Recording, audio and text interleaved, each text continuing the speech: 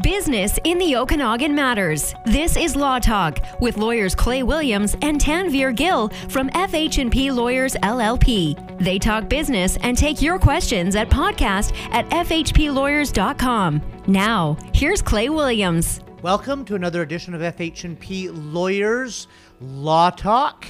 I'm Clay Williams. I'm a partner at FH&P Lawyers. With me is Tanvir. Hi, Tanvir. Hi, Clay. How are you today? I'm good. So our producer, Ryan 2T Waters, has told us that we need to be more topical. You got any topical stuff for me, Tanvir? Oh, what about the real estate market right now? That's topical. Everyone was expecting a big crash in January. They were expecting interest rates to go, up? And I don't think anything's really changed. Well, I think interest rates are going to go up. I mean, but for everything I've read, but they're not there yet. No. So, yeah. And house prices are crazy still. For example, there's a client of mine that bought a house in Rutland for $460,000 2 years ago. And I want you to guess what he's selling for right now. Okay, so it's a single detached in Rutland? Yeah. Okay. Well, just from what I read in the news, $900,000? 1.1.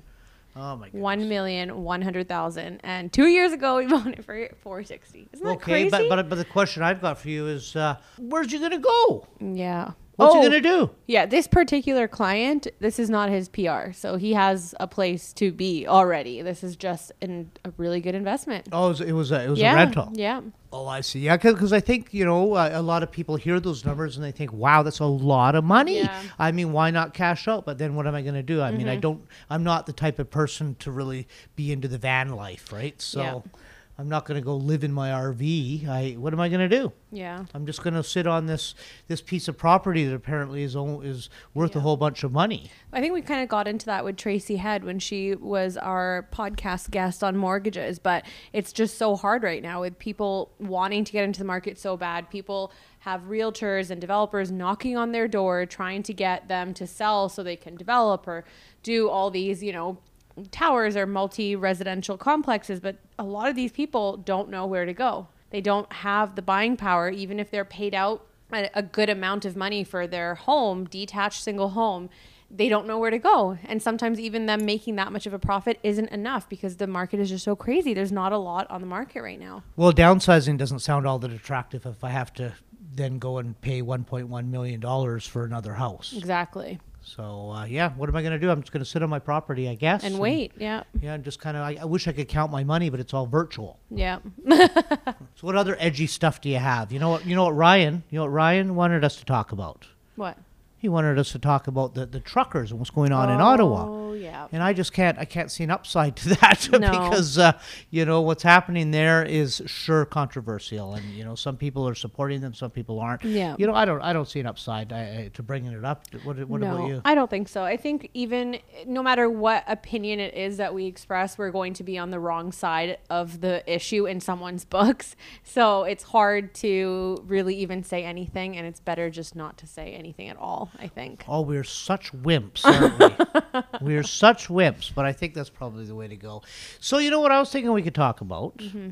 Somewhat topical because I saw that the Liberals were reintroducing hate speech legislation, and it made me think there seems to be a lot of racially charged tension going on right now. So I thought we'd chat today about discrimination in the workplace. Okay, that's a good topic.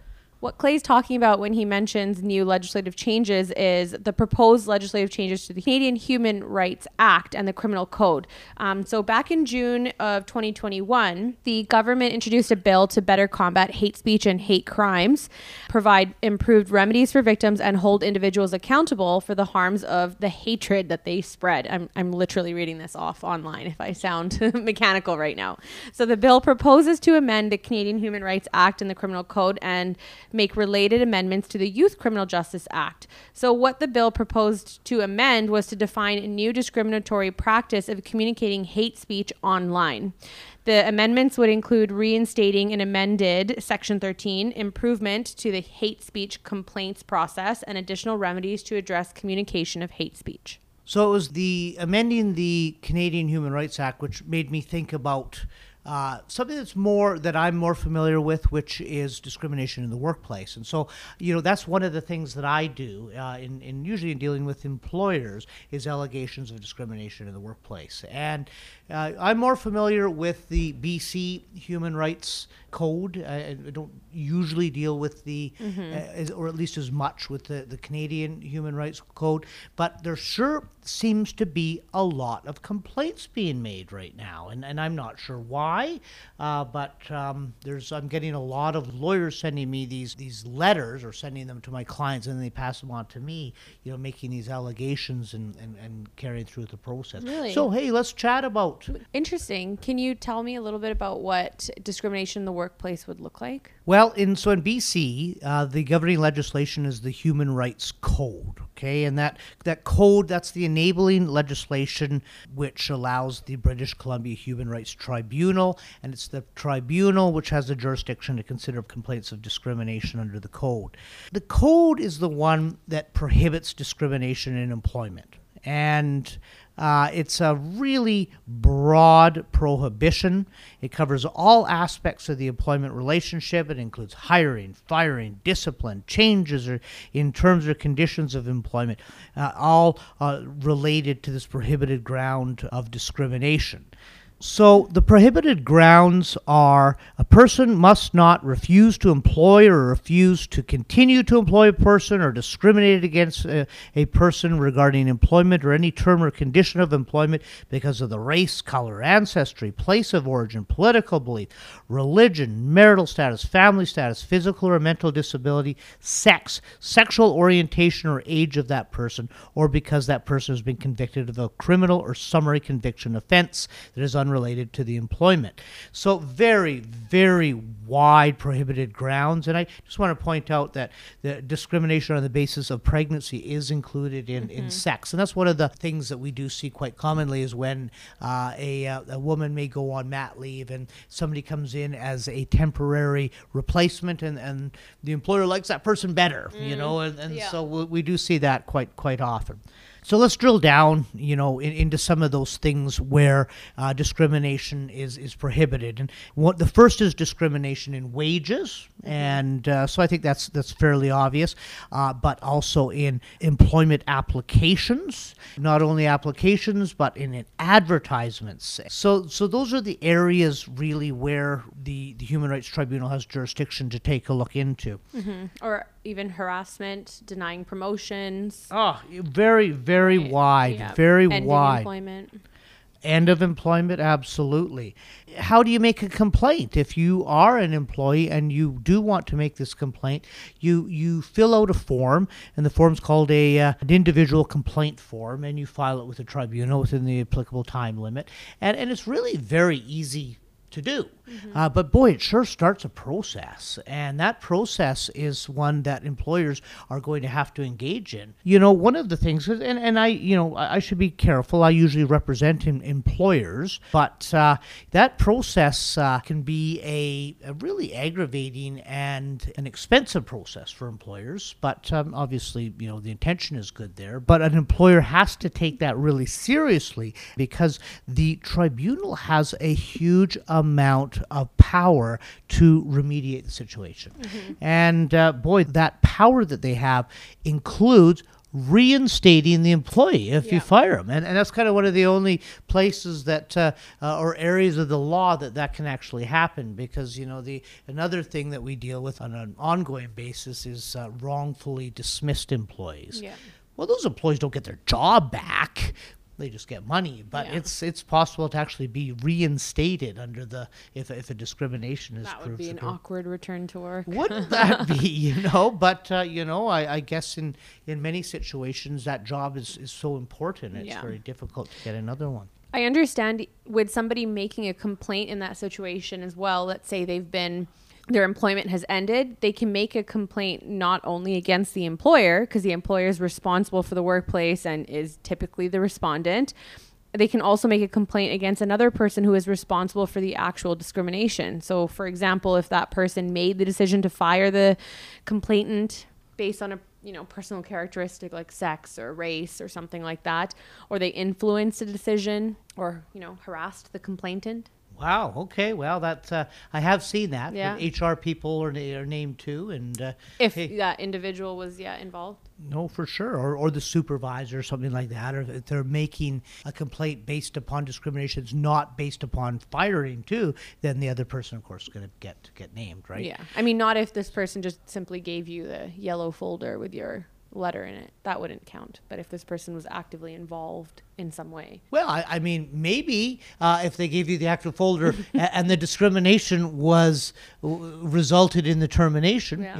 that could happen. Exactly. But the other thing is lost wages. There's a make whole definition under the code, and so you can actually be awarded all of your wages resulting from the firing. So, that can be a lot of money. And not only that, you can also get awarded damages.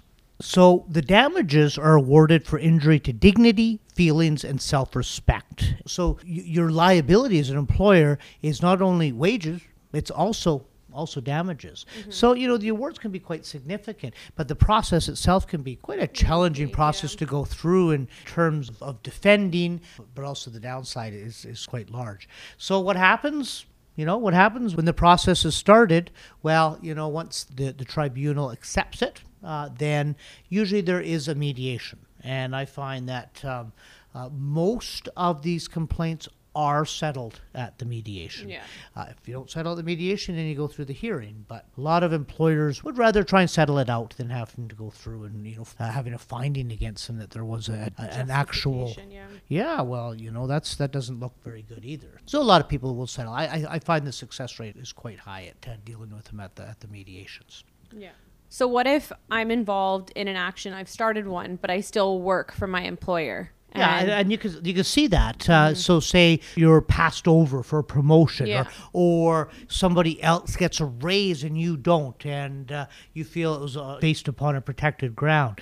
The code actually does prohibit retaliation in response to an individual filing a complaint. So you can be carrying through with a complaint against your employer while still employed. Is that the answer to the question? That's what you're looking for? Yeah, basically. Yeah. So no, it protects that action. Yeah. So one of the things that we see quite a bit of is an allegation that a person has been discriminated against because of a disability. I thought I'd just spend a bit of time here in talking about what a disability is. A disability is really widely defined in the Act. The general definition of what a disability is a physiological state that is involuntary, has some degree of permanence, and impairs the person's ability in some measure to carry out the normal functions of life. What the tribunal says, and they use this wording in most of their decisions, in assessing whether an individual has a physical or mental disability within the meaning of Section 13 of the Code, the tribunal must consider the individual's physical or mental impairment, if any, the functional limitations, if any, which result from that impairment, and the social, legislative, or other response to that impairment and or limitations. The focus is on this third aspect, which is to be assessed in light of the concepts of human dignity, respect, and the right of equality. So physical disabilities have been found to include visible physical limitations or restrictions and less visible things like diabetes, AIDS, fibromyalgia, even obesity in some circumstances. And mental disabilities have been really wide: depression, bipolar disorder, addiction-related disabilities, including alcoholism and post-traumatic stress disorder, learning disorders, attention deficit disorders, and nonverbal learning disabilities.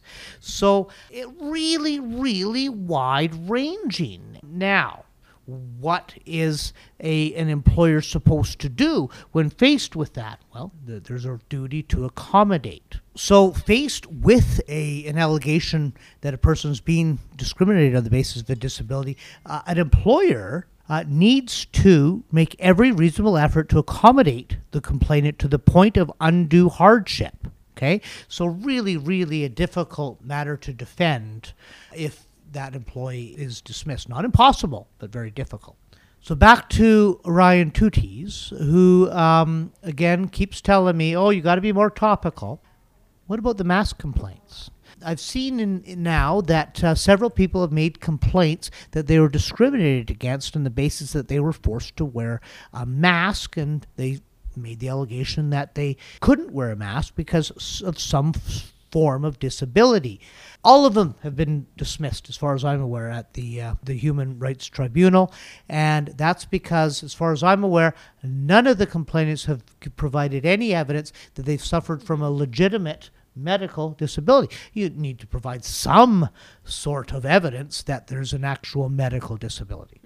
I think it's a good idea to finish this podcast off with a good case that I found on this specific issue. So this is from the BC Human Rights Tribunal, and it's called Nelson versus Goodberry Restaurant Group Ltd, doing business as Bueno Osteria. I'm not going to get too into the case because it's a long one, so I'm just going to give a general overview. Jesse Nelson is a non-binary, gender-fluid, transgender person who uses the they/them pronouns. They work as a server for Bueno Osteria, a restaurant run by the respondents. So the issue in this claim was that during their employment, Mr. Goebel, the bar manager, persistently referred to Jesse Nelson with she, he pronouns and with gendered nicknames like sweetheart, honey, and pinky. Jesse Nelson asked Mr. Goebel to stop, and he did not. They asked management to intervene, and they were told to wait. On the final day of work, Jesse Nelson again tried to speak with Mr. Goebel, the bar manager, about this issue, and the discussion grew heated. 4 days later, they were fired. Pressed to explain the termination, the bar manager told Jesse Nelson that they had simply come on too strong, too fast, and they were too militant. So Jesse alleges discrimination, and this issue goes in front of the Human Rights Tribunal. What do you think, Clay? What's the outcome? Well, I think in this day and age, that sounds like discrimination to me. That's right. So just reading the results of the case here, the Human Rights Tribunal found that the bar manager, the bar owner, did discriminate against Jesse Nelson in their employment. His use of female pronouns and gendered nicknames demeaned them and undermined their dignity at work. So Jesse Nelson had tried to have conversations to sort of bring the bar manager and the owners up to speed on using correct pronouns and the they, them pronouns rather than the she. And obviously it didn't go well. So the tribunal found that their inability to have those conversations, not wanting to have those discussions and just not moving forward, simply was uncommunicative and uncooperative. All of this was connected directly to Jesse Nelson's gender identity and expression and constitutes a violation of the code. The remedy in this case was that Jesse Nelson's complaint of discrimination was justified. And it's interesting because we kind of just talked about this, but in addition to the orders, the other order was just that they cease to contravene and refrain from committing the same or similar contraventions of the code. In addition to that, Jesse Nelson was seeking compensation for injury to their dignity, feelings, and self-respect and an order was granted that the restaurant develop a pronoun policy and implement mandatory training for management and staff about human rights law. Very topical. Thanks, Tanvir. I think it puts front of mind that we do need to be very aware of pronouns nowadays. And thank you. FHMP lawyers are rooted in community and ready to help. Send your business law questions to podcast@fhplawyers.com.